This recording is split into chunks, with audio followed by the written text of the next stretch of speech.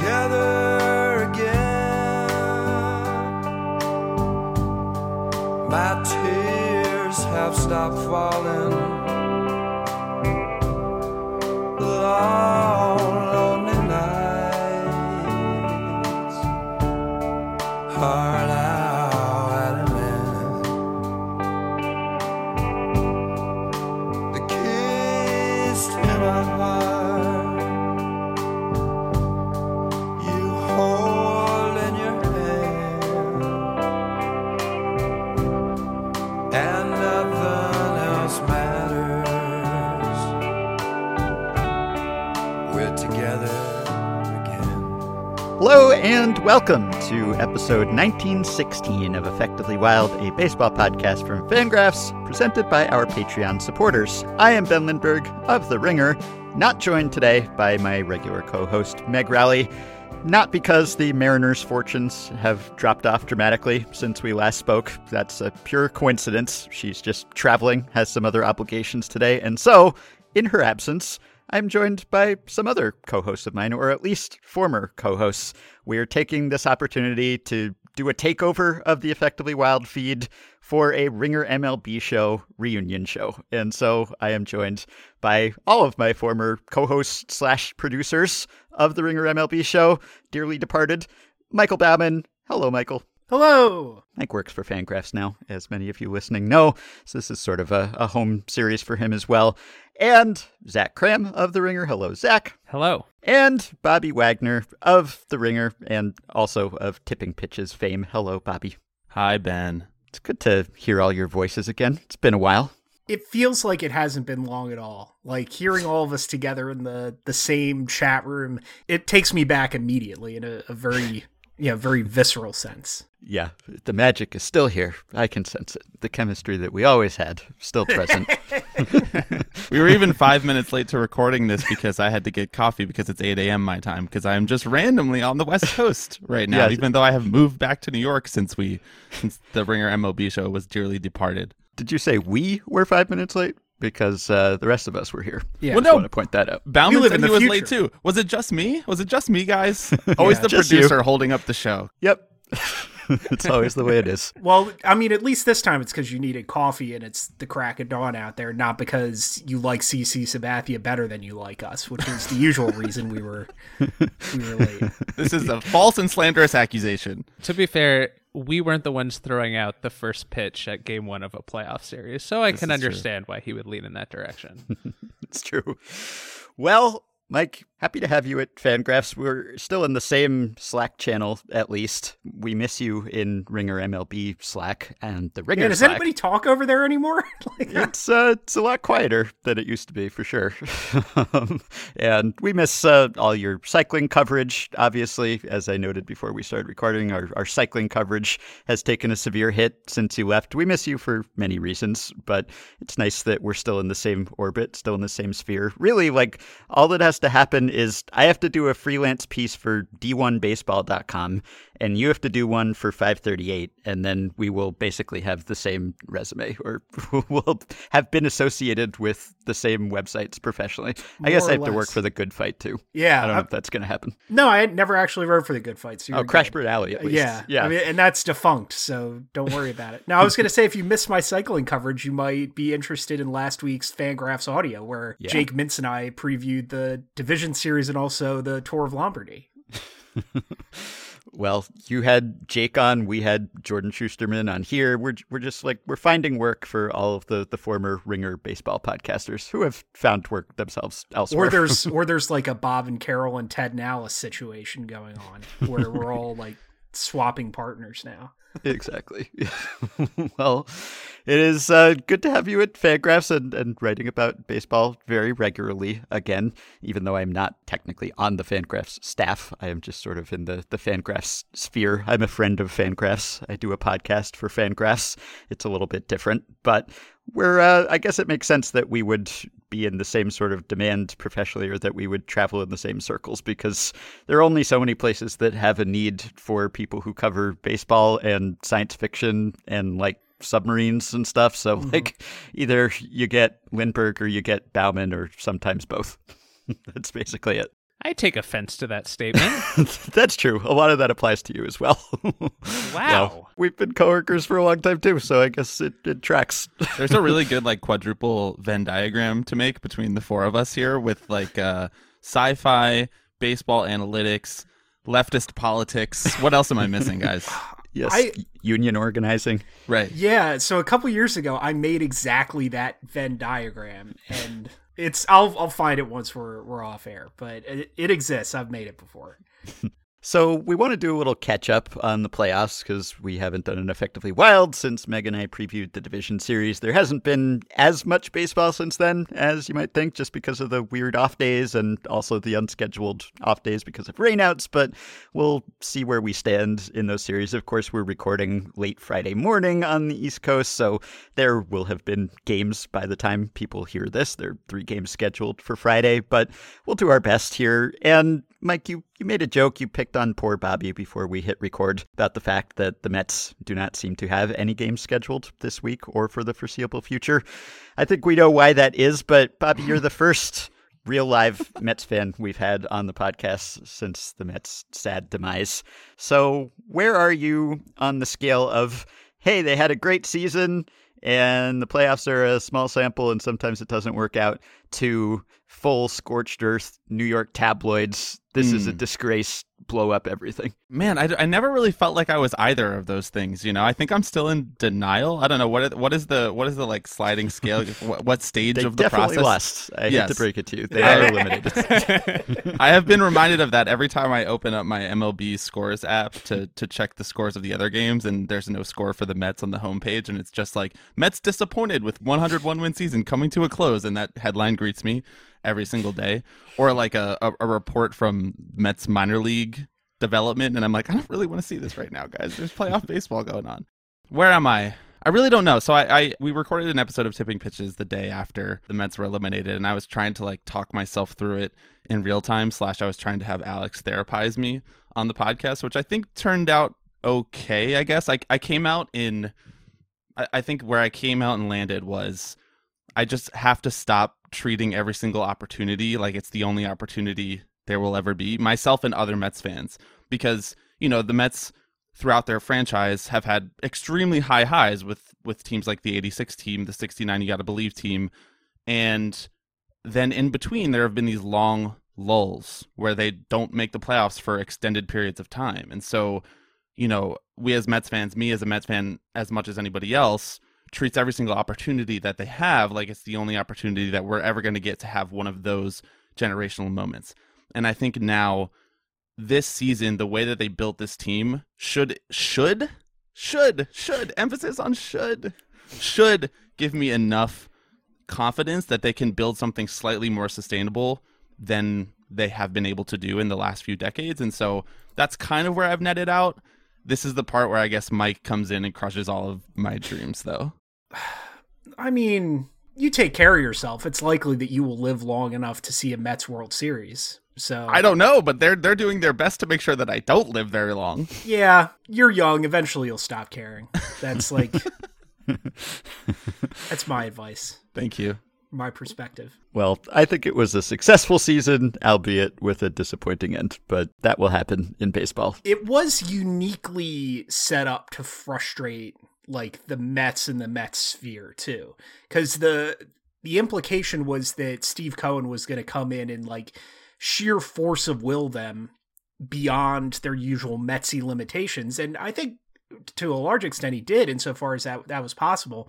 And then all of a sudden they sit out the deadline, and then they blow the division with it. Like, didn't even blow the division, just fell victim to the Braves getting red hot. Mm-hmm. And like, they lost 2 out of 3 in a short series to a really good team. And like, that happens. You can't Steve Cohen the randomness of baseball away, which is, you know, makes this sort of an interesting political experiment. You know, can the sheer force of capital overcome the vagaries of baseball? And we've seen over and over. Don't put me on the sheer force of capital side, Michael. Sorry, that's the side you picked. Like, we have, like, one thing that you alive. Don't make it seem like I picked this fandom. What? You're one of us. Like, you're from, at the very least, the Maryland of the Civil War of the Phillies Mets border. Like, you could have been one of us if you wanted, but no, I was not born there though. I was already a Mets fan when I moved there. It doesn't matter. I mean, if Lindsay Zolads can go the other way, you could come with us. That's true. We're a broad church. We're very welcoming. You choose Mets fandom every day. You do. Yeah. That's the You wake up the every problem. day and you're like, yeah, the This hedge is why fund I guy, the hedge fund guy, and the ear touchers. That's who I want to throw in my lot with. This is why I felt like such a clown when the season ended, is because I chose it every day this year, guys. Every single day. I watched like 140 full Mets games this year. So I have a broad existential question, because a couple of minutes ago, Michael said that Bobby would probably see a Mets World Series in his life, and I'm curious. So Not ready to talk about it. Since I'm not asking this How about long the, do the you Mets think Bobby's going to live? since the start of the wild card era, which is since 1995, so basically 30 seasons, which we would expect every team to have won one World Series in that span. Exactly 15 teams have won a World Series and 15 teams have not won a World Series. Of the 15 teams that have not won a World Series, how many do we actually think will win a World Series in our lifetimes? Because I would bet it's not all 15. Do all four of us have to be alive? Yeah. Just some of us. I'll say this. I don't intend to live long enough for all 15 of those teams to, well, and then like there's going to be expansion too in the next few years. Okay, so there are a couple of factors to consider. There will be expansion, which will make each individual team less likely to win. There could be broader changes to the baseball landscape in 25, 35 years. Who knows if, say, the Pirates or the Padres will ever actually win a World Series before the death of Major League Baseball? It's a broad question, so I wouldn't be so comforted by the fact that my team might win a World Series in my lifetime. Zach, you're wondering about the Pirates and the Padres. I'm worried about having to live long enough to see the Rockies win a World Series. Like, yeah, I don't think it'll be all task, 15. guys. I think there will be a couple teams that are just completely, like we see this with the droughts of the 20th century and early 21st century. There will be a couple long tails just based on random weird stuff like the Red Sox, and then there will be a couple teams that just don't make it. So like particularly if the end line of this is Zach's lifetime, because like Zach is a fetus who loves cardio, he's gonna live another 90 years Running a half marathon on Sunday. Good for you, man. I would say 12 out of those 15 are gonna win the World Series. Yeah, I guess it's an era where even though there are some teams that aren't really trying in any given year, you don't have like the early 20th century sort of breakdown where there were just some teams that had no shot for decades at a time. Sometimes they played in Philadelphia too. So you could have like, you know, you're not going to have the Yankees winning like the majority of the World Series over the course of a decade or 2 decades at this point. So there may be more World Series to go around, but also more teams and more playoff rounds and all the rest. So I don't know how much the odds have actually changed or how much the distribution has changed. I would guess it's better than it has been at some earlier points at least. But Well, 15 in 30 years, like that's huge. yeah, that's good. Yeah. I think didn't we have a stretch of like an entire decade where there were 10 different World Series champions, or there was at least 9 in the early 2000s. Baseball parody is pretty good. Yeah, the Red Sox won 2 in 04 and 07, but I think they were the only repeat winner between the Yankees in 2000 and Yankees in 2009. There you go. Mm-hmm. All right. So just wait it out. I love this because it dovetails with Ben's only hater take, which he hates when I bring it up, but it's so good. So I'm going to do Mets it again. Fans are a bunch of crybabies. Yeah, Mets fans are a bunch of crybabies. Ben, I love the take, but I've always been struggling to reconcile it with me personally. Well, it just means he's right. Ben's right about a lot of stuff. Oh, thank you. Yeah, I'm sure that Bobby, I mean, it sounded like he was not in the best frame of mind already about this. So Zach saying, don't be too reassured that you might win a World Series in your lifetime. I don't think he was feeling so sanguine about that as it was. But I do agree that like Mets fan pain, it's a different brand of failure and pain and incompetence than a lot of organizations have. I do think just like in terms of the track record, like if we add up the wins and losses or the playoff appearances or even the pennant appearances in the last couple decades, let's say, like there are a lot of fan bases that have claims to being more benighted than the Mets do, right? And the Mets Yes. just get like a disproportionate amount of the like, oh, woe is us, because it's New York and more is expected of them, understandably, I guess, and also because they just shoot themselves in the foot in so many like hilarious and sad and also sometimes disturbing ways. So like they fail in a different way than maybe any other organization, except I guess the Rockies. The Rockies, maybe they have a different brand of failure too. It's a potent brand and a strong brand, but also slightly different from the Mets. We're kind of like the circus animal of baseball fan failure. People just love to watch us experience it. So I'm okay with it, I guess. Yeah. I've made peace with that. Do you think that the Mets will be back? Like, do they have to do a ton? Because there's a lot of uncertainty about this offseason, right? What with DeGrom and Nimmo and other decisions to be made. I think that they're going to take a slight step back next year, most likely, just by sheer force of the roster turnover. You know, Cohen has been crowing about sustainability and doing it the Dodgers way, and what they did was build, you know, their young core simultaneously to bringing on these free agents and taking on bigger contracts for great players that other teams don't want to necessarily pay for anymore as they cycle through different competitive windows. So that sort of conversation, that sort of talk, organizational philosophy would lead me to believe that this was, you know, a push in a window, and now they are going to kind of open a new window given how many guys are still question marks heading into next year. I personally am not really ready to talk about Jacob deGrom, guys. Just not. And we're not at that session yet of my therapy. Yeah, I wouldn't be either. I love that we led this playoff roundup with a discussion about the Mets. This is a really Ringer MLB show, just totally bringing it back. This is on brand for us. We should probably talk a little about the Phillies, because Meg has spoken for the Mariners fans on this podcast, but we have not had a speaker for the Phillies fans.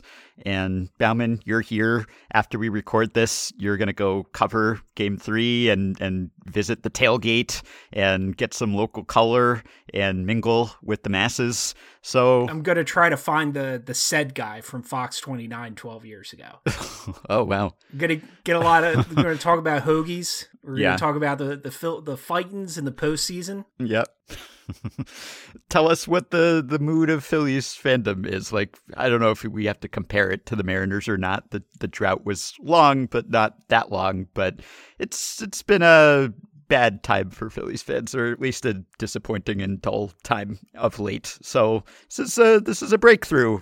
Just getting to this point is a victory. Yeah, that's how I viewed it really since August, because I've looked at this team like the pitching is good enough that they could surprise anybody, basically. They're a dangerous underdog, but frankly, like this is about as far as I ever expected them to get, just because the Braves and the Dodgers, and I thought the Mets, but what do I know, were too good. And I think that's enough. Like this team has been so bad and so frustrating and so unlikable for so long that just getting to the playoffs, getting some good memories, and getting like the big Aaron Nola start in Game 2 and big playoff moments, you know, getting Bryce Harper into the playoffs as a Philly is huge. And I think like that'll do a lot for not just the team, but the fan base in terms of interest. Because the thing that gets lost a lot is it hasn't been that long since like 2010, 2011, when the Phillies were the dominant team in the National League and they were selling out every game for 3 years. And like it took a long time to get to that point in terms of public consciousness. And they've been number 3 in this city for a while behind the Eagles and the Sixers. And it takes a while for like the public to get on board with the team once it's newly good. And I think they're getting there now. I expect, you know, there was a little bit of tossing a Brian Snitker quote about Citizens Bank Park being a so-called hostile environment that was getting tossed around yesterday. I think it's going to be loud anyway, but I'm glad we got here, because it's been fun seeing like the same like fully florid, you know, turgid and swollen Phillies Twitter that defined my early days as a baseball writer. So it's good to be back. And Zach, you're nominally a Yankees fan. I don't know that people are clamoring to hear the the Yankees fan mindset. People are mostly just rooting against the Yankees as usual. But how you feeling as a Yankees fan these days, to the extent that you are still one? I felt almost nothing watching the game Tuesday night. I fear I have joined you in the group of former Yankees fans. Like, sure, I would like to see them win, but I, again, felt almost nothing. I was almost like I had much more of an emotional reaction to the Astros game that day than I did to anything in the Yankees game. Well, we should talk about that series. Astros Mariners. Unfortunately for the Mariners, things not looking great. They're down 0-2, or at least they're going back to Seattle. They get a home game. That should be fun for them. I kind of hope they get more than one home game, but things are not looking good. And I think that is somewhat unexpected. Even Meg, who was on cloud nine after the way the wild card round went, she acknowledged what they were facing in Houston here. And those two games, they were tough, particularly the first one. The Mariners had leads in both of them, but the first one was the real dagger. That was like almost as low a low as the Mariners' comeback victory in the wild card round was a high. And this has been just the Yordan show thus far. Yordan Alvarez has driven in almost as many runs in the series as the Mariners have as a team. They cannot seem to get around him when they pitch to him. When they pitch around him or opt not to pitch to him, that doesn't work out well anyway. So I guess we should talk a little bit about the first of the homers, although we can talk about both of them really. But Zach, I delegated some research to you as it pertains to the first of his homers, the big 3-run shot, the walk-off, because that was a historic homer in more than one way. And it has made me rack my brain for the last 72 hours in confusion because I do not understand this statistic. Yordan's homer in Game 1 was only the 4th in playoff history that was a walk-off with a team trailing. The others being Lenny Dykstra in 1986, Kurt Gibson, and Joe Carter. Some pretty famous home runs. That also means that in Bobby's and my lifetimes, this was the first in this category because we were both Love that born subtle after. Dunk. Love it. Love No, that. it made no sense because I saw this stat and I double checked it and triple checked it and quadruple checked it because I just could not fathom the fact that it has been so long and that this particular set of circumstances is so rare.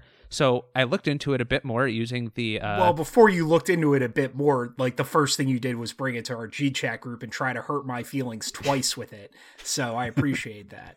But I don't recall that. Maybe trying to hurt your feelings is just so second nature that I don't remember doing that. But there have been 58 walk-off homers in playoff history now. Only 4 of which came with the team trailing. That is a rate of 7%. However, if you look at the regular season history, and all of this data is courtesy of StatHead with the Event Finder, 22% of all regular season walk-off homers came with the team trailing. So again, 22% versus 7%. That is a threefold difference. So I was wondering, maybe this is just a weirdness of playoff baseball. So I looked at all walk-off non-home run hits, which are obviously mostly singles and doubles, and there the rates are almost identical. It's 9.6% of playoff non-home run walk-off hits and 9.2% of regular season non-home run walk-off hits. And you would expect the rate for non-home runs to be lower overall just because it's easier to hit a walk-off home run that takes you from behind to ahead than it is to hit like a walk-off single that takes you from behind to ahead, because you need guys on specific bases to be able to do that, whereas a home run just drives everyone in. So you'd expect that rate to be lower, which it is in the regular season. But again, in the playoffs, 3 times less likely for a walk-off home run to have come when a team was trailing versus in the regular season. And I just don't understand it. Maybe it's just a relic of a small sample size, but that's still 58 home runs, which isn't the tiniest sample imaginable. So I don't know if any of you have explanations, but I've been trying to come up with one for 3 straight days and still nothing really strong has come to mind. Well, it's the death of sequential offense, right? It's, nobody's hitting against the shift. Nobody's bunting. So there's never any guys on base, and all they do is hit home runs. So you can only score 1 run at a time on a solo home run or something like that. But this is through all playoff history. Well, there just weren't that many playoff games until recently.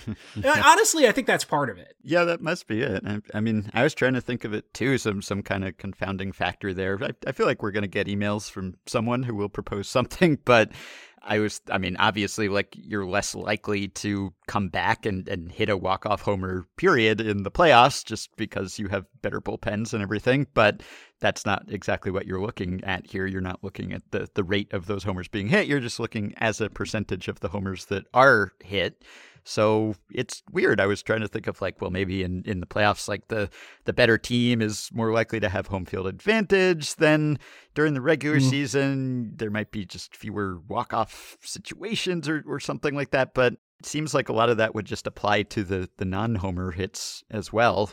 And you don't see the same split there. So I don't know. I will say I also looked at just the wild card era to see if there was an era effect. And if you look just in the regular season, the wild card era still has that same 22% behind rate for regular season home runs. So it's been pretty consistent over time in the regular season, and the playoffs are just completely different. I wonder if there's, I don't know, this almost seems like too fine a distinction to make, but I wonder if like pitchers are particularly cautious when the walk-off is possible, and like they'll be okay walking a guy instead of giving him something to hit. But that's a huge effect to attribute to one little thing that I think would vary from team to team and pitcher to pitcher. Yeah.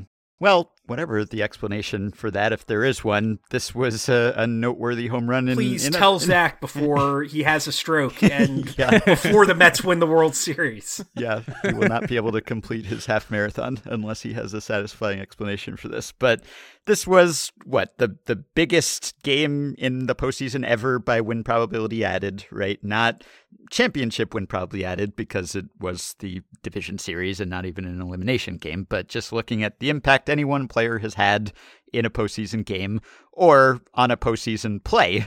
This was also the biggest WPA ever. And another walk-off rarity thing, it was the first ever walk-off postseason home run that came when the player's team was trailing by more than one run, right? Because the others had all been tied or down by one run or something. So it was a first in that sense. And then the Baseball Reference StatHead newsletter also had that there have been 13 lead-flipping home runs in the sixth inning or later in the history of the division series, and Alvarez has now hit 2 of those. He's the only player to have 2, and he's done it in back-to-back games. So, yeah, he's owning this series so far. It's been pretty impressive. And obviously, he's very impressive. Usually, this is not one of those like, oh, it's the playoffs and some random person you never thought would be the hero steps up and is the hero. No, it's Yordan Alvarez is not David Freese confirmed. No, he's, if not the best hitter in baseball, like one of the, top 3. Like he was, other than Judge, he was probably the best hitter. He had the second highest WRC plus,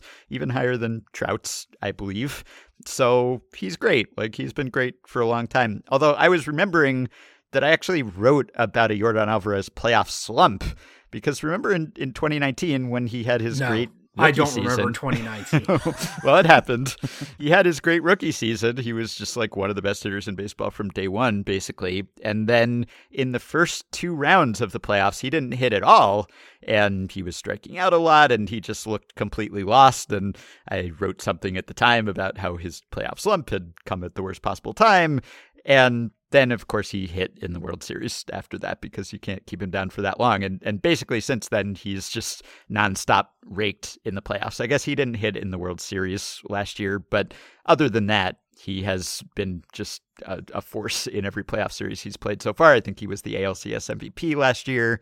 So you can't really get him out ever. And it's just that he's happened to have 2 great games in a row that have pushed the Mariners close to the brink or to the brink here. But he's just like, not only is he one of the best, like he's one of the most intimidating hitters. Like, people will always say like, oh, Jim Rice, he was super intimidating. Like people make a distinction between just good and good plus intimidating. And he's both, partly just because he looks like he's 7 feet tall and he just looks like he can completely cover everything, not just the plate, but off the plate. There's a good stat in the Fangraphs recap of this game that like, even if you look at just Yordan's performance on pitches outside the strike zone, which the pitch from Luis Castillo that he hit out in game 2 was, he's like the 14th best hitter in baseball or something. Like just looking at how he does in pitches outside the strike zone, not compared to like how other guys do on pitches outside the strike zone, just compared to their overall performance. So you can't get him out really wherever you pitch him, but particularly not where they pitched him in these 2 games, I guess. Does it strike you guys as on the nose as it does me, the way that this series is playing out? Like the Mariners are a very good team. the Astros are probably a great team, and the thing that separates them is like 2 or 3 players maybe, and Yordan has just completely performed to that expectation and almost single-handedly won 2 different baseball games in a 5-game series. Yeah, and Castillo was great in that game. Like, he was better than Framber Valdez in that game. Maybe he wasn't quite as good as he was in the wild card round, but he was great. He was throwing really hard again. And again, the pitch that he threw to Yordan was like a 98-mile-per-hour pitch that was like running away from him outside the strike zone. And he just like slapped it into the Crawford boxes. And it wasn't like one of the cheaper Crawford box home runs that you'll see. Like, he hit that hard, not as hard and as far as the first home run, which was like just an absolute mammoth monster blast. That was, how hard did he hit that? Like 116, 117 or something? Like, he just got all of that. And really, like, you can be a great pitcher in the middle of a great game and throw a decent pitch and he will beat you anyway. Or you can throw the pitch that Robbie Ray threw. And I guess we should talk about that decision, because that's kind of been the most controversial managerial move of the postseason so far. And Scott Servais has doubled down on it and defended it and continued to say it was the right move, that he thinks it was good process, bad result. But what do you guys make of this? Because just to recap, Robbie Ray not starting in the series because of his recent ineffectiveness, and maybe also because the Astros have a lot of right-handed hitters, not quite as many as the Blue Jays, who smacked him around in the wild card round. Like, Meg and I talked about the lack of confidence in Robbie Ray right now. So he's not starting in this series, but he was available out of the bullpen, and they pulled him out in this big spot and went from Paul Sewald, the righty and the closer, to Robbie Ray, not normally a reliever. And yes, the reigning Cy Young Award winner, but not someone who's inspiring a lot of confidence these days. It was definitely bad execution, bad result. The process I can see his argument, but it's complicated by the fact that Yordan Alvarez hits everything. So I don't know that there's a magic bullet, like just like bring in the lefty to face the lefty power hitter. Like, sure, but I think it's more complicated than that. But also, like, what was the good matchup to bring in for him? So I've got less of a problem with bringing Ray in as such than like he just didn't execute the pitch. Mm-hmm. Yeah, the plan for the pitch was good, I think, as a lot of people have pointed out. Yordan, relatively speaking, doesn't really hit sinkers so well, and with a lefty and a guy who throws sinkers, like, that seemed to be the right pitch call, even to double up on that. It was just that he missed his spot and Yordan didn't. So I think that made sense. I guess the alternatives were that you just stick with Sewald, who has not been great lately. I have no confidence in him right now. Right. I mean, obviously he has a track record of being pretty good. He is a regular reliever, so he's not like outside of his comfort zone or anything. The other options, you could bring in Matt Boyd, who has not been a Mariner for very long, has been effective thus far in a pretty small sample for them. You could bring in Eric Swanson, who is a righty, but who has been effective against lefties for whatever that's worth. And part of it is that, like, Yordan just doesn't have much of a platoon split. Like, he just mashes against everyone, although Robbie Ray does have a platoon split. He's obviously a lot more effective against lefties in general. So those were the rationale, those were the factors and the thinking that went into it. And it's interesting because I wrote a few years ago about how just like it's harder to critique or second guess or first guess some of these decisions that teams make in the playoffs because they do, or at least they did, have access to data that we don't. And when they're making these decisions, they're not necessarily just looking at platoon splits or even like ground ball, fly ball splits, or, you know, let alone small sample, how did this guy do against that guy splits. They're also looking at things like repertoire and how did this hitter do against pitchers like this, you know, based on like the release point and the stuff and just all of these different factors that, like, generally those of us who are just like tweeting our take are probably not really crunching the numbers to the same extent. So, you know, all these teams have some like super complex model that is taking all of these factors into account theoretically and is spitting out some number or some judgment on whether this is a good matchup or a bad matchup. And so you kind of have to like reverse engineer that to the extent that you can.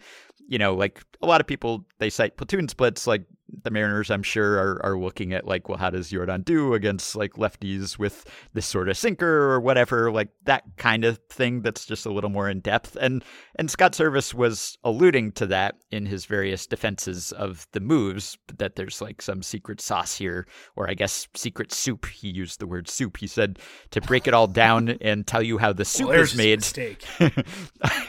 I'm probably not going to do that for you. So like he said it was a good process, but he didn't explain the process fully. Soup lobby is working overtime these days. Everybody's talking about soup season. Scott Servais giving soup quotes. I love Slicing phrases, secret sauce with secret soup. Soup is not food. Wow. Okay, wait, hold on. I think soup is a great food, actually. This is Do you think one soup of is the ultimate food? This is one of the takes that our boss / former boss has that I do agree with. Soup is a great food. I subsisted on soup for a large part of my life. What are your feelings on stew then? Stew can be good. It's all about the viscosity. Right. This is my thing. See, this I agree with. Yeah, that like there's a continuum from soup to stew to queso. And that's like the more viscous the liquid.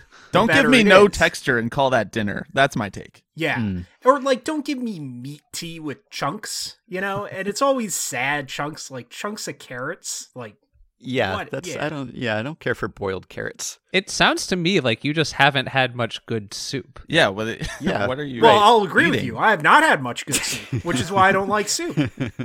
You would argue that there isn't much good soup, but I would, in fact, make that argument. I like foods that go down easy, that you can like almost drink them, and soup is the closest you could come to that. And also, I like things that are just like blended together. Like even if I have a salad, I would just put like just a whole bunch of ingredients in there, and some people will recoil and be like, "You're having that with that." And I'm like, it's all going to the same place. If I like all these ingredients, like I'm not going to get hung up on, does this go with that? Like just I like all these things individual. You're going to be so upset when you find out what goes into Soylent Green.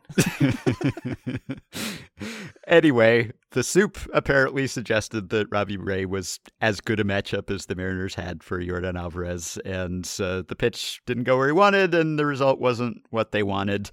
I think you could make an argument just based on like he's out of his element, right? And it wasn't one of these cases where like he didn't know he was going to be pitching in relief. Like, he had warning, like he was aware that he was out of the bullpen available. He could be called upon, but obviously he hadn't done this much. And I don't think he'd ever done it in this situation. I mean, putting aside like postseason, I mean, like coming in the middle of an inning with runners on base, etc. Like he hasn't exactly been in that spot.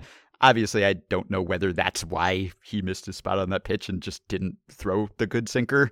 But I guess like if you think that the edge, the advantage in expected outcome is small, which probably it's going to be pretty small compared to your other options at that point, then would that be outweighed potentially by the fact that Robbie Ray has sort of sucked lately. So whether you make anything of that or just think his confidence might be an issue now, or just like he's a starting pitcher and you're asking him to come in the middle of an inning. And I think we're too precious about starting pitchers and like, can't use the starting pitcher in this spot because he is a starting pitcher. But also, maybe there's something to that. Like if it's if it's like the tiebreaker, if it's like this is, a coin flip or kind of close to it, then I'd probably err on the side of the reliever. Yeah, I definitely don't think like that issue deserves the voice you just gave it.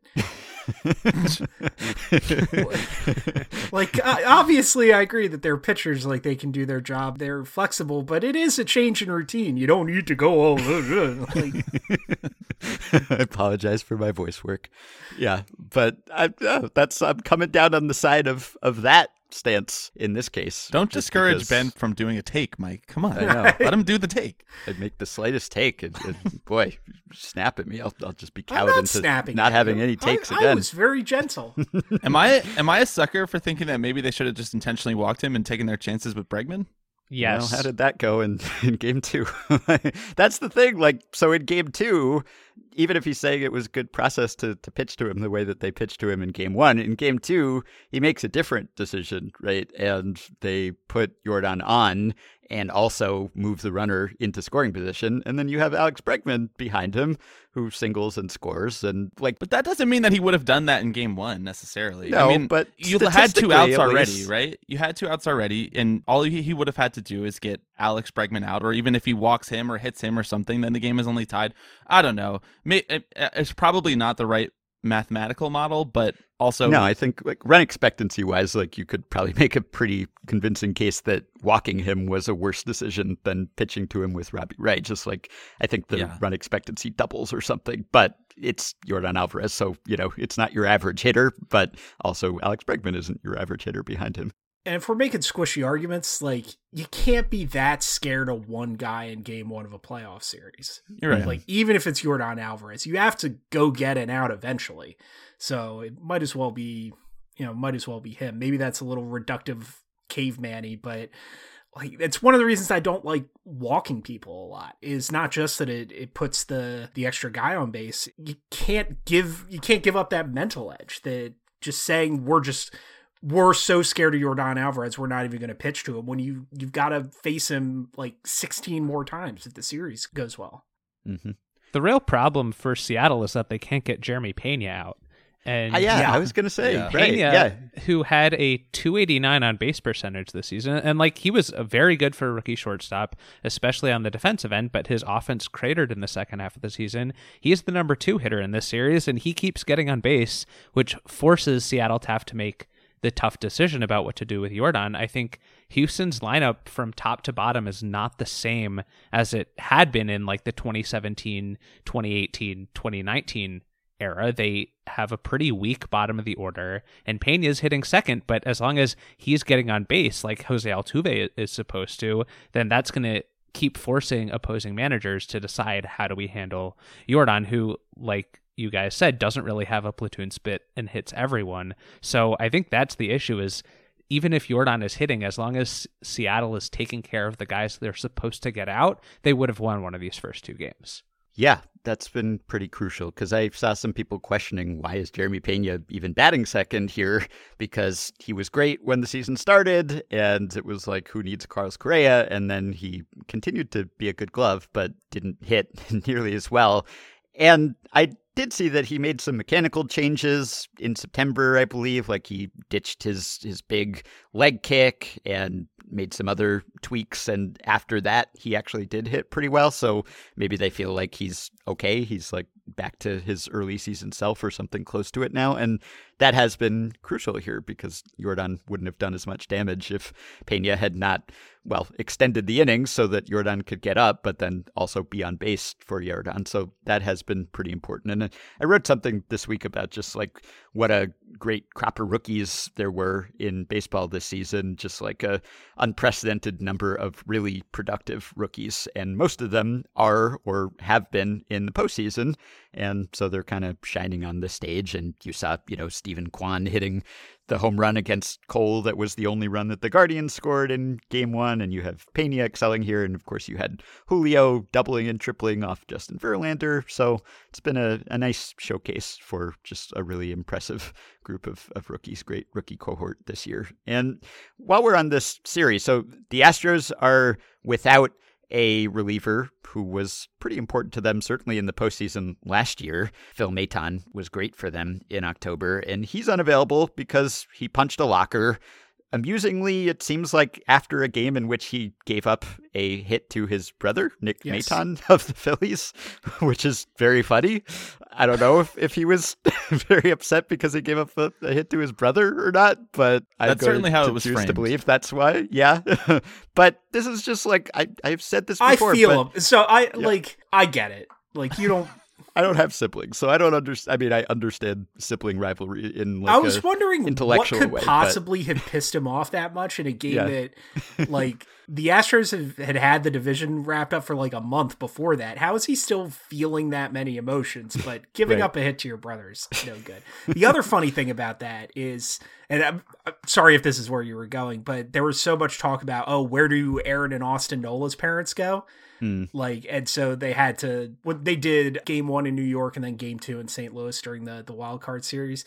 And the news that Phil had broken his hand and Nick had been left off the Phillies division series roster, that dropped in the span of 20 minutes the other day. And I thought that was very funny, the Bizarro Nola situation that they had going on. The problem is that as another older brother, sure, you give up the hit, but if you then break your hand afterward, you lose that sibling rivalry forever. Yeah. He knows he's in your head. Yeah. Yeah. Yeah, I'm sure he didn't punch the locker thinking I am going to break my hand doing this, but there's no coming back from that. You could strike him out the next 5 times you face him, and he's still the guy who forced you to break your hand punching a locker. What are we doing punching lockers with our pitching hand? That's what I was going to say. Just kick the locker, break your toe. It doesn't even matter. You're a pitcher. Or at least use your non-pitching hand. It's unbelievable to me that this happens so often. It's like they don't show Bull Durham in schools anymore.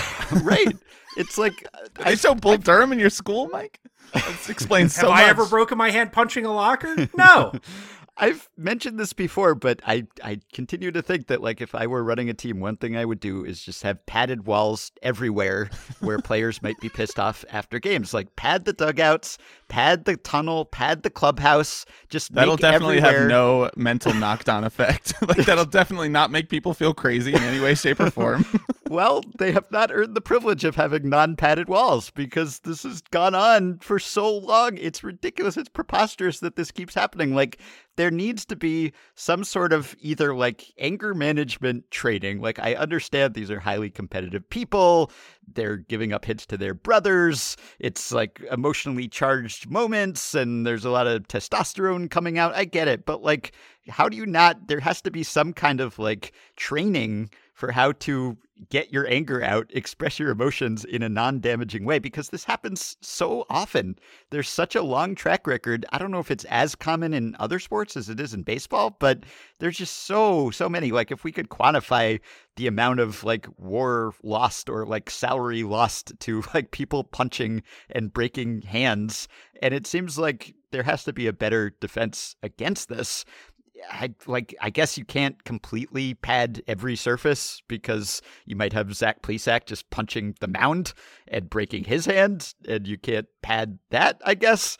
But it happens so often. There's so many cautionary tales, and people who've missed important postseasons and starts and cost themselves and their teams, and they always they seem sheepish and penitent after, and they say, it's embarrassing, I cost the team, etc. We have media training, we have people conditioned to speak in cliches so that they never get themselves in trouble and say the wrong thing in the heat of the moment. Can we not also apply that to not punching surfaces with vital, fragile parts of your body? I don't get it. But the issue is not just anger, it's all emotions, as we saw with David Robertson this week. True. Yeah, I mean, there's a fairly long track record of that too. So David Robertson Kendrys Morales. Yeah, I know. Celebrating Bryce Harper's homer and then he hurts his calf. I mean, I guess when you're in your late 30s, as David Robertson is, maybe you're more subject to just pulling muscles, doing routine things. But sometimes I will see people who don't get hurt, and I'm holding my breath in the scrum at home plate when people are jumping around, or especially pitchers, if pitchers are having hard high fives or punching people in celebration. It's just be careful. Please, everyone, just be careful. Just have them all padded. In Ben's world, they play the games, and then as they walk off the field, they get bubble wrapped. Isolation pods, yeah. Vacuum sealed bubble wrap until the next game, at least for the high leverage months of the calendar. Exactly. Ben's poring over the joint drug agreement, seeing if haloperidol is the banned substance. Anyway, just a lot of relievers just ruled out for this round unexpectedly. Those two, Tyler Matzek, who I guess wasn't going to be on the roster anyway, probably, but also Scott Effross, who was pretty important to the Yankees. They just had Tommy John surgery all of a sudden, and they're just done. So that'll happen. There's no protection against that. None of this would have happened if they installed straitjacket anchors on the sleeves of jerseys. Exactly. That's all I'm saying. Just take some normal, reasonable precautions. Listen, as someone who hurt his back draining pasta like a month and a half ago, like just twisting wrong and hurt my back, I can't really fault these guys. Like, this happens. Come on. So you're recommending Nurse Ratched from One Flew Over the Cuckoo's Nest to be the next president of baseball ops in the Mets, is what I'm hearing from you. Yes. Mm-hmm. Can you guys imagine if the Dodgers had Yordan, which they did at one point, and then they traded him for a reliever? If the Dodgers had Yordan, my goodness. I mean, I guess it's not like they've necessarily had a hole that Yordan would have filled, because they've typically had good players anyway. Like they'll have Max Muncy, or they'll have Justin Turner, or whoever in that slot that Yordan would be in. And of course, like, he wouldn't have been able to DH for them prior to this year, although he's not unplayable in the outfield. But if they had like another guy who was one of the best hitters in baseball and also young, well, they'd be even better than they are, I guess is the conclusion. But that would be scary. I don't know if he plays in left field the same way in an outfield that actually requires the left fielder to run. True. Yeah, could be a problem. But I guess everyone should just be relieved that the Dodgers don't have Yordan, except, like, I don't know that anyone is happy that the Astros Maybe he was Yordan, the karmic sacrifice that they had to make. Mm-hmm. Yeah, I guess every team, or almost every team, has some, like, what if we had not traded this guy for that guy? So it's not just the Dodgers. It's usually the case that, like, the Dodgers are not on that end of the trade. They're getting someone who someone else shouldn't have given up. So it's maybe a little more rare for the Dodgers. And generally they, like, held on to a lot of their most promising prospects, which I guess Yordan wasn't really one yet at the time. So it's not like you could look at that in hindsight and say, how could they do that? It's just, it worked out in such a way that they are probably still kicking themselves about that one. That was back in the era before the Dodgers were able to, like, turn Yancy Almonte into a shutdown reliever, and we're still trading for relievers. So they traded Yordan for Josh Fields. They traded a young prospect named O'Neal Cruz for Tony Watson. So I think the Dodgers have moved past that, and now they no longer need to trade players for relievers, and they can just turn them into 30 home run hitters themselves. Mm-hmm. So that's Astros Mariners. Obviously, Mariners in a tough hole here, but I hope that they manage to make this a series, and that for as long as it lasts, the fans in Seattle get to enjoy seeing their team play playoff home games. That's nice. So elsewhere, there's only been the one Yankees-Guardians game, and I guess there's not all that much to say about that. Game 2 got rained out, so it's kind of odd that the Guardians have scored exclusively on homers thus far this postseason, because they're the team that doesn't. No, it's not. They can't string together enough singles. Well, yeah, that's true. That is the problem. I guess the surprising thing is that they actually won the first series doing that, because that's not really their game plan so much. But yeah, Stephen Kwan, of all people, took Garrett Cole deep. We noted that Garrett Cole, he gives up a lot of his runs on home runs. Not necessarily the person you would have expected to do that. There was like a semi-controversial, maybe Tito leaving Quantrill in too long in this game, right? And that kind of got them in some trouble, because he was left in for the third time through and, like, was facing Judge, right? And that was probably ill-advised. Again, I don't know if that would have made a difference. It seems like the Guardians haven't been able to score anyway. But when you have Quantrill, who's like your guy who should have the quicker hook, and you also have the bullpen that the Guardians have, that was somewhat inexcusable probably. So I guess you hope that he doesn't continue to make that mistake, because now that there's no off day later in the series regularly scheduled, and they have to make up the rain out. So now there's the prospect of 4 games in 4 days, right? If it goes that far, which then becomes a test of your bullpen and your depth, which probably does favor the Guardians at this point. So I guess that's a point in their favor. Although I guess a thing that goes against them is that now Bieber the Yankees can't are go. way better than them. Well, yeah, there's that. But Bieber can't go on short rest in Game 5 if you had wanted to do that. It's just going to be even shorter rest now. But they do have Bieber going now, so that's good. And they have McKenzie, so, like, things are looking okay for the next couple of games, I guess.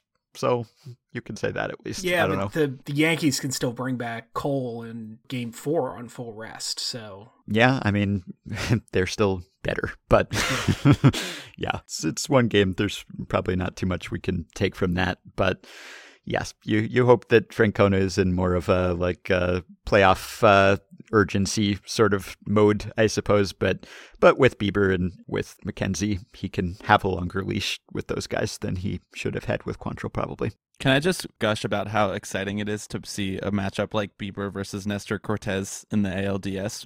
Bieber, this perfectly manicured, create a pitcher, beautiful delivery, very traditional style righty. And then you just have Nestor on the other end, and they're basically equally effective. Maybe Nestor has had a slightly better year in terms of results, but him just looking the complete opposite.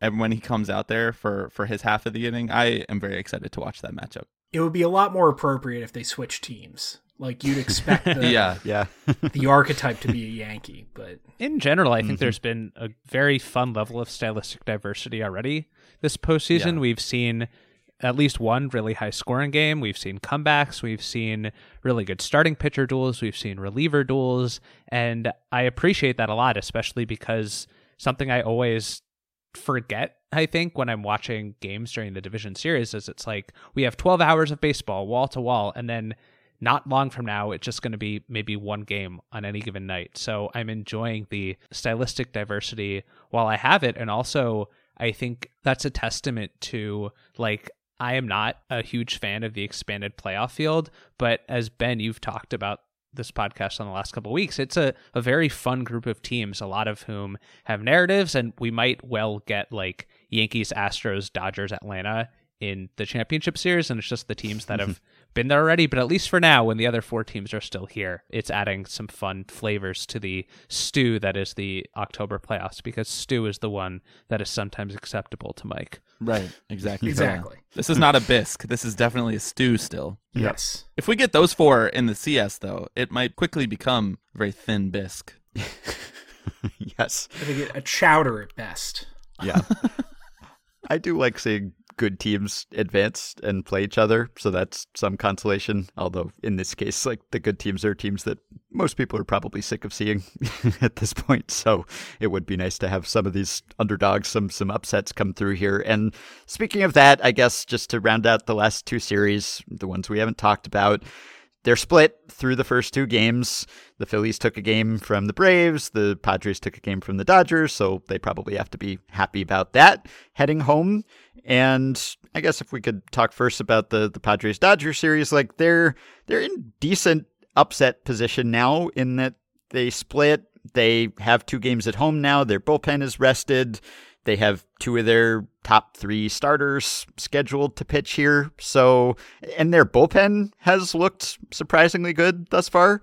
Sometimes who wins in the playoffs just comes down to whose bullpen has a good month, and you wouldn't have thought that would be a strength of the Padres, but it has been thus far. Josh Hader even got a 4-out save, really extended himself past the 1 inning limit, and he's looked pretty good lately too. So I guess you kind of have to be happy.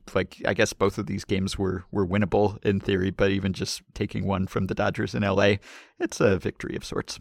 Have you all, I wrote about this for The Ringer this week, have you all felt like this Dodgers team is different from the group that we watched from 2013 to 2021? Because I've noticed that obviously the top of the lineup with the three best players, and Betts, Turner, and Freeman have all joined the club since 2020.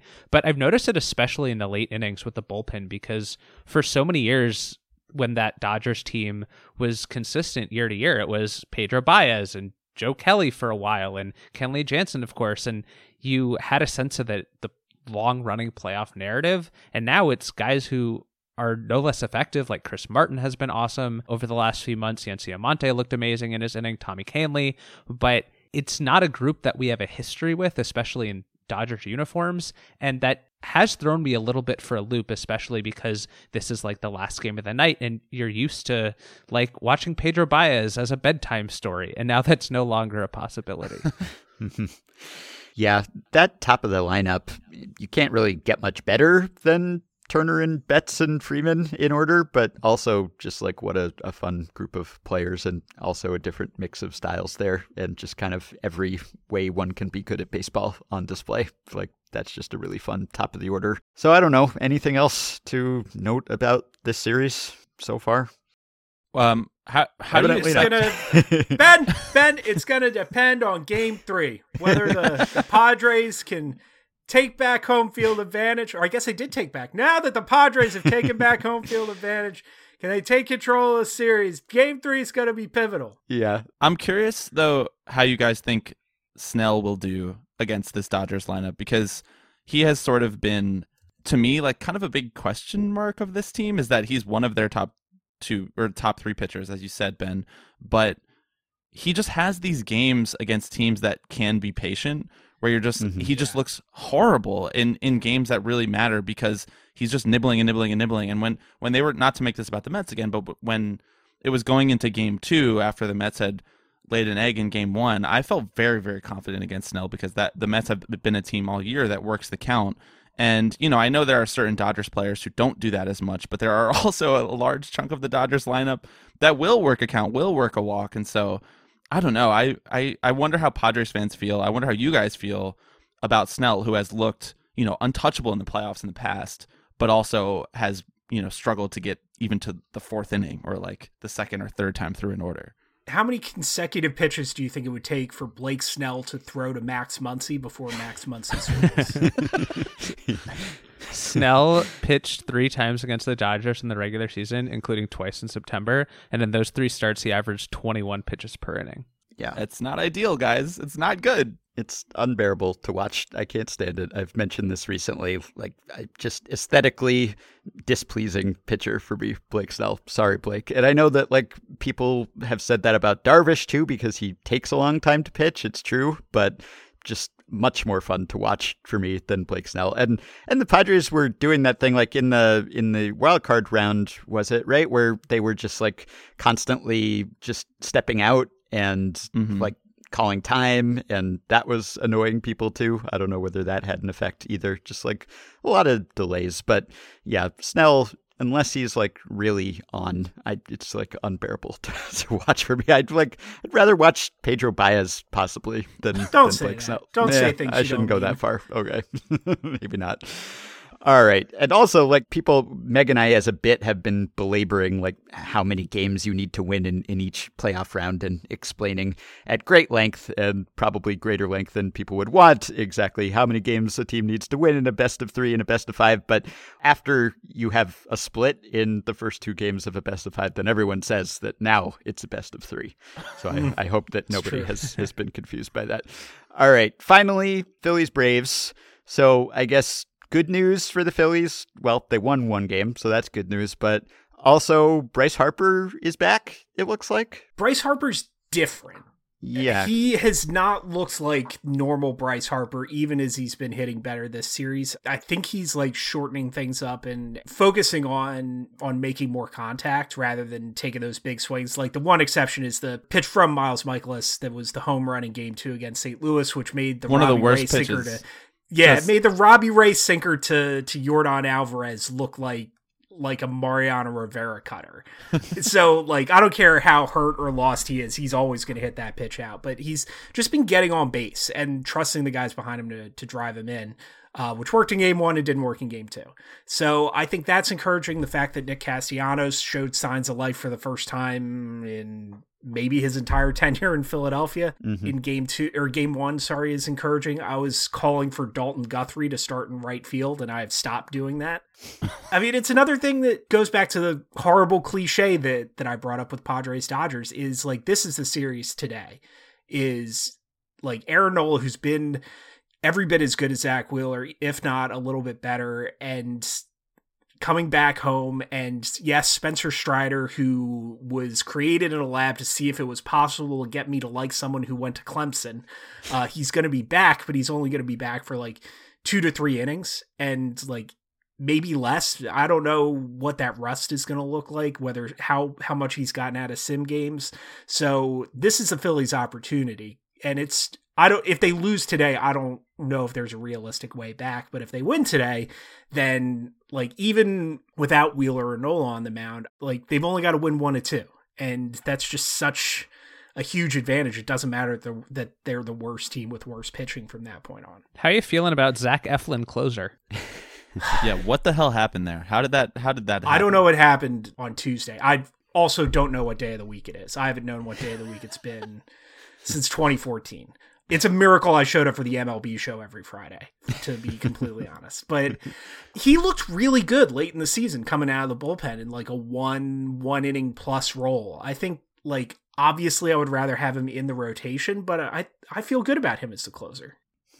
Well, I guess that's Phillies bullpen adjusted, feeling good about things. Well, part of it is it allows you to have Alvarado and Sir Anthony Dominguez come in and like stomp out rallies and get you from the starter, whoever it is, to the 9th inning. I think it's easier than you'd think to pitch a clean 9th inning with nobody on base, but like that allows Rob Thompson to take his 2 best relievers and target them to tougher matchups. And I think, Eflin just letting it eat for an inning at a time is plenty good enough to be a closer.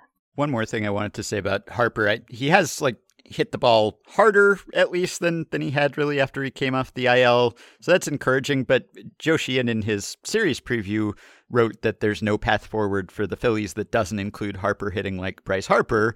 And I kind of objected to that. Just generally, I mean, I guess I probably wouldn't say that about any player necessarily, just because it's baseball and you can always advance even if your best player doesn't hit in that particular series. But also, like, the Phillies were easily a winning team without Bryce Harper or with him when he was basically at a sub-replacement level after he came back. So it's not a one-man team or a one-man offense. Like, they could get by without Bryce Harper hitting. Obviously, it would be much easier if he did, but it's a deep lineup. Yeah. Like you got like Gene Segura that deep in the order. It does, like, it's not going to sink or swim with one guy. I think what's really been killing the Phillies is that Hoskins and Schwarber are like one for the postseason at this point. Like there's not a path forward for the Phillies if Harper doesn't hit like Harper, and also the 2 guys in front of him like literally never get on base. Like that's where things have really fallen apart. And one other thing I wanted to ask, would you go with Wheeler on short rest if it gets to that, or bring back Ranger Suarez? I'd bring back Ranger Suarez. I think Wheeler is still not so far removed from that injury that I would want to take that chance. And if I did come back with him on short rest, I would want to do a sort of piggyback. Like Ranger Suarez figures in like the first 5 innings of Game 5, no matter what, if I'm managing the Phillies, whether he's starting or whether it's a piggyback thing, and you'd get, Wheeler once through the order and then once through the middle of the Braves order, and then you bring in Suarez for the bottom half, something like that. Yeah, I feel like I lean more toward great starter on short rests often, and it's maybe different with someone who's coming off an injury. If Nola was set up for there, I'd bring back Nola on short rest. But just like Wheeler's still, I'm not 100% convinced like he's back to full strength, like in terms of stamina, as well as he pitched the other night. So then again, like he got a relatively early hook and he worked pretty easy. So maybe that was a setup to bring him back for Game 5. Who knows? We can't have a reunion episode of the Ringer MLB show without my at least mentioning the possibility that they could pull a Curly Ogden maneuver because Wheeler and Suarez throw with opposite hands.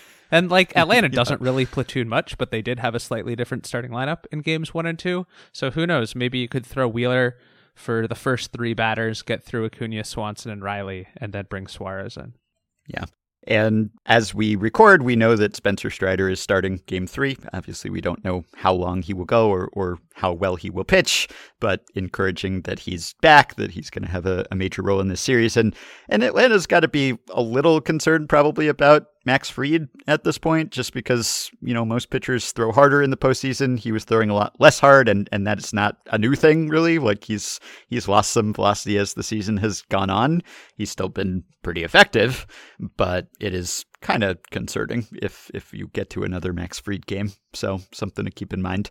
Otherwise, I guess I wish the Phillies happy tailgating today and success. For Fried, he was sick. So I don't I don't know how quickly you get over this sort of thing, but if he eats enough or drinks enough chicken soup, I should say. Yeah, or stew. Maybe he'll feel better for game 5. So I'm willing to chalk that off. Did you want to bring up your Phillies banter topic about your friend? Yeah, so a friend of mine who is not, I would say he's a casual baseball fan. Like he's sort of vaguely aware of the Phillies and knows how baseball works, but doesn't like follow the ins and outs of the team. His brother has tickets to the game today, and he was asking for help coming up with, like, what do I need to say to sound smart about baseball? And so, like, I told him, something about, the only thing that matters is how long Strider pitches and stuff like that. But I was, since I'm talking to you guys, you great esotericists, I was wondering, what is the single best memorizable one-liner that we could give a very casual baseball fan to spring on a more diehard fan during today's game? So you asked this about 5 minutes before we started recording, and I looked quickly and found one possibility, which is that the last time Atlanta and Philadelphia played in the playoffs was 1993. The last out of that series was a strikeout by Bill Pecota, the namesake of Baseball Prospectus's flagship projection system. Good one. That's pretty good. Yeah. I went much harder, veered towards the tipping pitches element of this question, and I said, Spencer Strider on the mound today. Did you see Andy McCullough's profile of him today in The Athletic? Not since Nixon's family assistance program has a power righty look this contextually progressive. Wow. Well, that's either a Richard Staff tweet or a Bauman tweet for sure. Listen, I've learned at the right hand of Michael Bauman. Yeah, I guess, well, you could just regurgitate Zach's fun facts about the home runs, given that this is, you could have a 93 World Series reference in here, and then you could use your playoff walk-off come from behind fun facts, or you could just hope that a 4-0 ball game at some point appears, and then you can trot out the Castellanos meme, which is not esoteric, obviously, but kind of paint you as being in the in-group, being on baseball Twitter, if you trot out the Castellanos line at some point in this game. It's frankly shocking that that's not esoteric. Like it's a a wonder that's not esoteric. I wrote about that at The Ringer, like just about that whole meme, and that was a while ago. That was like before last season, I think, and it's still very present. Like you still see that constantly. That has really defied the short meme life cycle, and he was getting the blame for Angela Lansbury dying. Yeah, right. That's just like, that's never going to go away. And like non-baseball fans know about that meme too, which it's very rare for a baseball Twitter meme to break out in that way. So it's nice. All right. Lastly, I guess, just in case anyone is worried, the Goose is okay. The Goose who landed on the field in LA has been released safely. I can't enjoy animals on the field, I guess, because I worry about them. Because the goose, and granted, like, I know geese can just be assholes a lot of the time, and people just don't have sympathy for geese. That's understandable. But, like, the goose was like, how the hell did I get here? What happened? Yeah. Where am I? Like, which apparently is a problem because, like, it's a light pollution issue, and, like, migrating birds will get distracted by these big banks of light, and they will just get knocked off their course, and that seems to... So this goose, like, got separated from its flock, right? And 1 second it's, like, on the way to Mexico or SoCal or wherever, and then suddenly it's on the field in a Division Series game by itself. Like, where am I? What is happening? It seemed completely out of sorts, which was, like, amusing, made for some good GIFs and some good memes. So I don't begrudge anyone that, but I'm always like, I hope that the goose is okay. Not goose specifically, but like, I hope whatever the animal that is like completely lost and scared is okay. That was the first time since Fly Away Home starring Anna Paquin that I have felt any kind of concern or sympathy for a goose. Right. Not normally inclined to they're like, I could see myself one day becoming a vegetarian out of like animal welfare, for animal welfare reasons. The two animals that I will never stop eating because they're evil and must be destroyed are turkeys and geese. Are geese good eating? I don't know, but I'd eat them just to, like, if I'm not eating pig anymore, then maybe I'll have to branch out. But I know that geese are evil. And I think it helped that it's not a Canada goose, because Canada geese I tweeted about this. Researchers found an instance of a male Canada goose defending its nesting site who like basically trampled and drowned a rival goose in a puddle by standing on its head for an hour. Like, these are not animals we should be protecting, but I'm glad that So if I saw, like, if there was a Canada goose, like, absolutely put it on the trash can. A greater white-fronted goose. Yeah, it looked like it was in distress. And also, like, I saw that they brought it down the tunnel. Or like, are you insane? Like, don't like trap that goose. It'll kill somebody. Mm-hmm. So I'm glad that like both the goose and the security people are all okay. And I hope the goose gets repatriated. Have we verified that? Ben only said that the goose made it out alive. Did I guess that's true. Yeah, I don't know about the security people. Yeah, that has not been confirmed.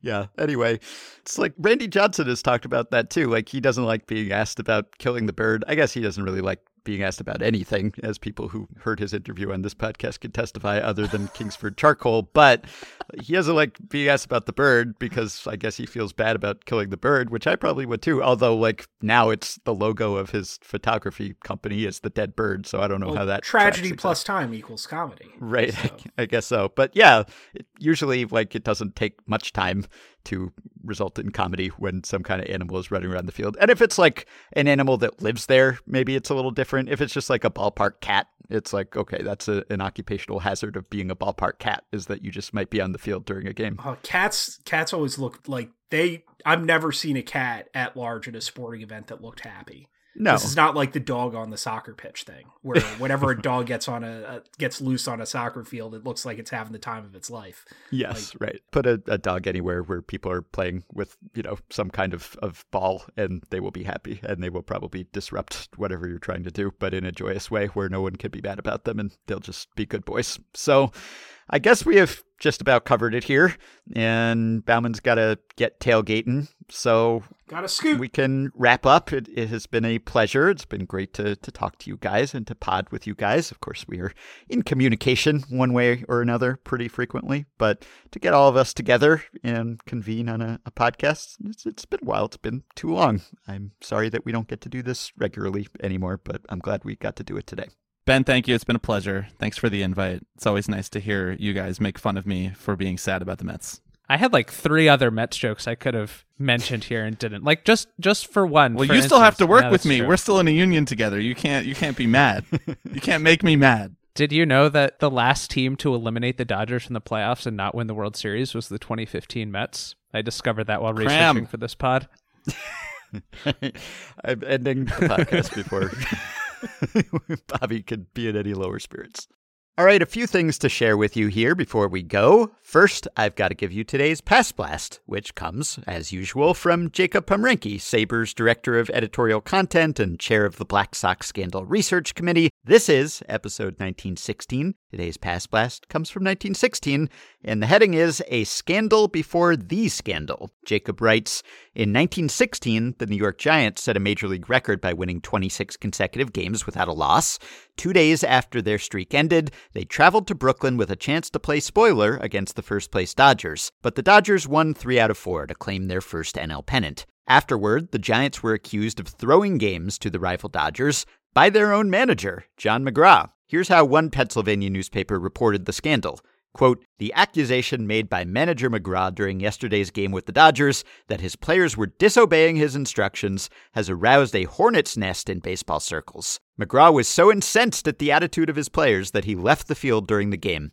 Not since the memorable playoff between the Cubs and Giants 8 years ago, when an attempt was made to bribe the umpires to throw the game to the Giants, has the national pastime been so scandalized. While most of the dyed-in-the-wool fans do not agree that the Giants laid down to the Dodgers, there are some skeptics. Jacob concludes, McGraw specifically called out pitcher Pohl Parrott, claiming he used a wind-up with runners on base and made several throwing errors. Parrott defended himself by telling reporters, if there is an implication that I helped to lose the game, you can give it the lie for me. That game cost me $100 I had bet that I would win 20 games. I was out to win. It's an interesting defense. I couldn't have thrown the game because I had money riding on winning the game. All right. Jacob continues, a few years later, Parrott said he was approached by Hal Chase with a bribe offer to throw more games. Parrott and Chase were among 8 players on the 1919 Giants roster who were later kicked out of baseball on suspicion of game fixing, their own 8 men out. course, we're still a few years away from the big Black Sox scandal, but we'll get there before the end of next week. Clearly, the time was ripe for such a scandal. There were some signs and some tremors leading up to it, and Jacob is the perfect person to tell us about them. So thank you to Jacob. Also, some news we didn't get to today. Carlos Correa and his wife announced that they were expecting a second child, and Carlos Correa, in a roundabout way, announced that he's also expecting a big contract because it was reported that he will opt out of his contract with the Twins, unsurprisingly, and will hit the free agent market, though the Twins evidently have been trying to talk to him about a long-term deal. We covered the Boris-esque Correa quote about that recently. We'll have plenty of time to talk about Carlos Correa's free agency and the other shortstops who may be available. Yet again, like last offseason, there's some other good ones out there, though the market is probably a little less stacked than it was last year, and also there's no lockout. That kind of complicated his free agency and probably led to his signing a smaller deal than he might have otherwise. That offseason was perhaps not navigated the best that it could have been, but he's coming off another good season. He'll do just fine. I wanted to bring that up because Carlos Correa, he's also a member of the media, at least for this month. He's been doing some analysis and commentary for TBS, and I saw this in our Facebook group. He was in a studio show with Curtis Granderson and Jimmy Rollins and Pedro Martinez, and they were asking him about new school stats because he's sort of a stat head. He likes the advanced stats. It was fun and refreshing to hear him talk about those things and how teams value players. But he also suggested a potential new Triple Crown, which is a subject that we have discussed recently. I've objected that RBI as a third prong or tine of the Triple Crown, it's kind of redundant. Not only have RBI been discounted as an evaluative tool, but also there's so much overlap with the other two categories. If you're leading in batting average and home runs, there's a very good chance that you will be leading in RBI, or even if you're just leading in home runs. So we've been soliciting suggestions for what could be the new Triple Crown. What other stats could we use? We were looking for traditional stats. Carlos Correa is thinking about sabermetric stats here. And there is a so-called sabermetric Triple Crown, which is just 300, 400, 500 batting average on base slugging. But here's a quick clip from what Correa said. When GMs, when front offices, when they look at stats, they want to look at WRC plus for a hitter, OPS plus, and WOBA. Those are the most important stats right now in baseball. Those are the new Triple Crown, as we like to call it back in the day. It's not average home runs anymore. Okay, I don't know that he's actually suggesting that this should be the new Triple Crown, or he's just saying these are important stats that players and people should pay attention to because teams are. But boy, if redundancy was the issue with RBI and homers and batting average, it could not get more redundant than this. WRC plus and OPS plus, which are essentially the same thing, except that one is weighted somewhat more accurately, but they tend to track pretty closely. And then WOBA, which is just the non-indexed and park-adjusted, etc. version of WRC plus, essentially. These are three ways of expressing more or less the same thing, just how good an offensive player you are, how productive you are at the plate. So good stats, definitely not a fitting Triple Crown. I also recalled back on episode 1672, Meg and I answered a listener email about geese on the field because there had been a goose who landed in center in a game. And someone asked us if we thought that teams could train geese to land on the field and freak out fielders, that geese might be the best animal that you could have on the field just because they are kind of intimidating. They could make defenders uncomfortable. A questioner asked if teams could use this to their advantage. Having seen it in action here, I think you'd need a better trained goose, not one that just happened to be passing by. Because in this case, the goose was more uncomfortable than everyone on the field.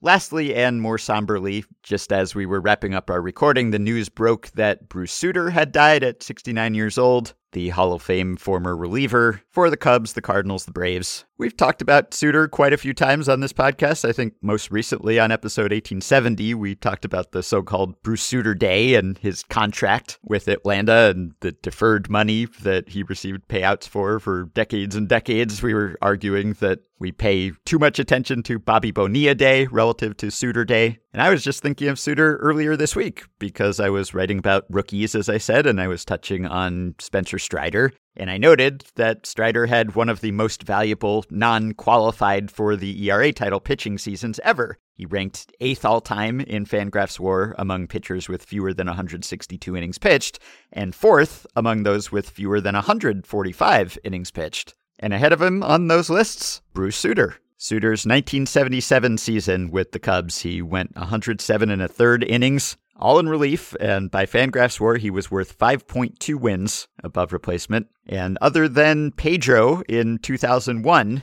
that's the best for any pitcher with fewer than 145 innings. Even with fewer than 162, he's fifth on that list. And of course, he was a pioneer in a lot of respects with the split-finger fastball. He's the first Hall of Famer who never started a game. For better or worse, he sort of broke the seal when it came to getting relievers in the Hall of Fame and the perception of relievers in some ways. Also, just a really interesting origin story. He was drafted in the 21st round, but he didn't sign. He signed later as a free agent, wasn't thought much of, had to learn the splitter. After he had surgery that prevented him from throwing his previous pitches, he'd almost been released. The rest is history. An interesting career, a decorated career, a sad so long to Bruce Suter. You can support Effectively Wild on Patreon by going to patreon.com/effectivelywild. The following 5 listeners have already signed up and pledged some monthly or yearly amount to help keep the podcast going, get themselves access to some perks, and help us stay ad-free.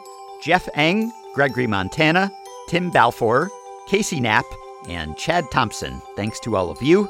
Patreon perks include access to the Effectively Wild Discord group, which now has more than 800 members, as well as monthly bonus episodes, playoff live streams, we'll have news about those soon for our Patreon people, and discounts on merch and Fangraphs memberships and more. You can contact me and Meg via email at podcast@fangraphs.com or via the Patreon messaging system if you are a supporter. You can join our Facebook group at facebook.com/group/effectivelywild. You can rate, review, and subscribe to Effectively Wild on iTunes and Spotify and other podcast platforms. You can follow Effectively Wild on Twitter at EWPod. And you can find the Effectively Wild subreddit at r/EffectivelyWild. Thanks to Dylan Higgins for his editing and production assistance, and to all of you for listening this week. Thanks to my Ringer and ex-Ringer buds for joining me on this episode and filling in for Meg. We even got to record at our traditional Ringer MLB show time on Friday morning. Meg was missed, but she will be back next week, as will I. Have a wonderful weekend of baseball, and we will be back to talk to you soon.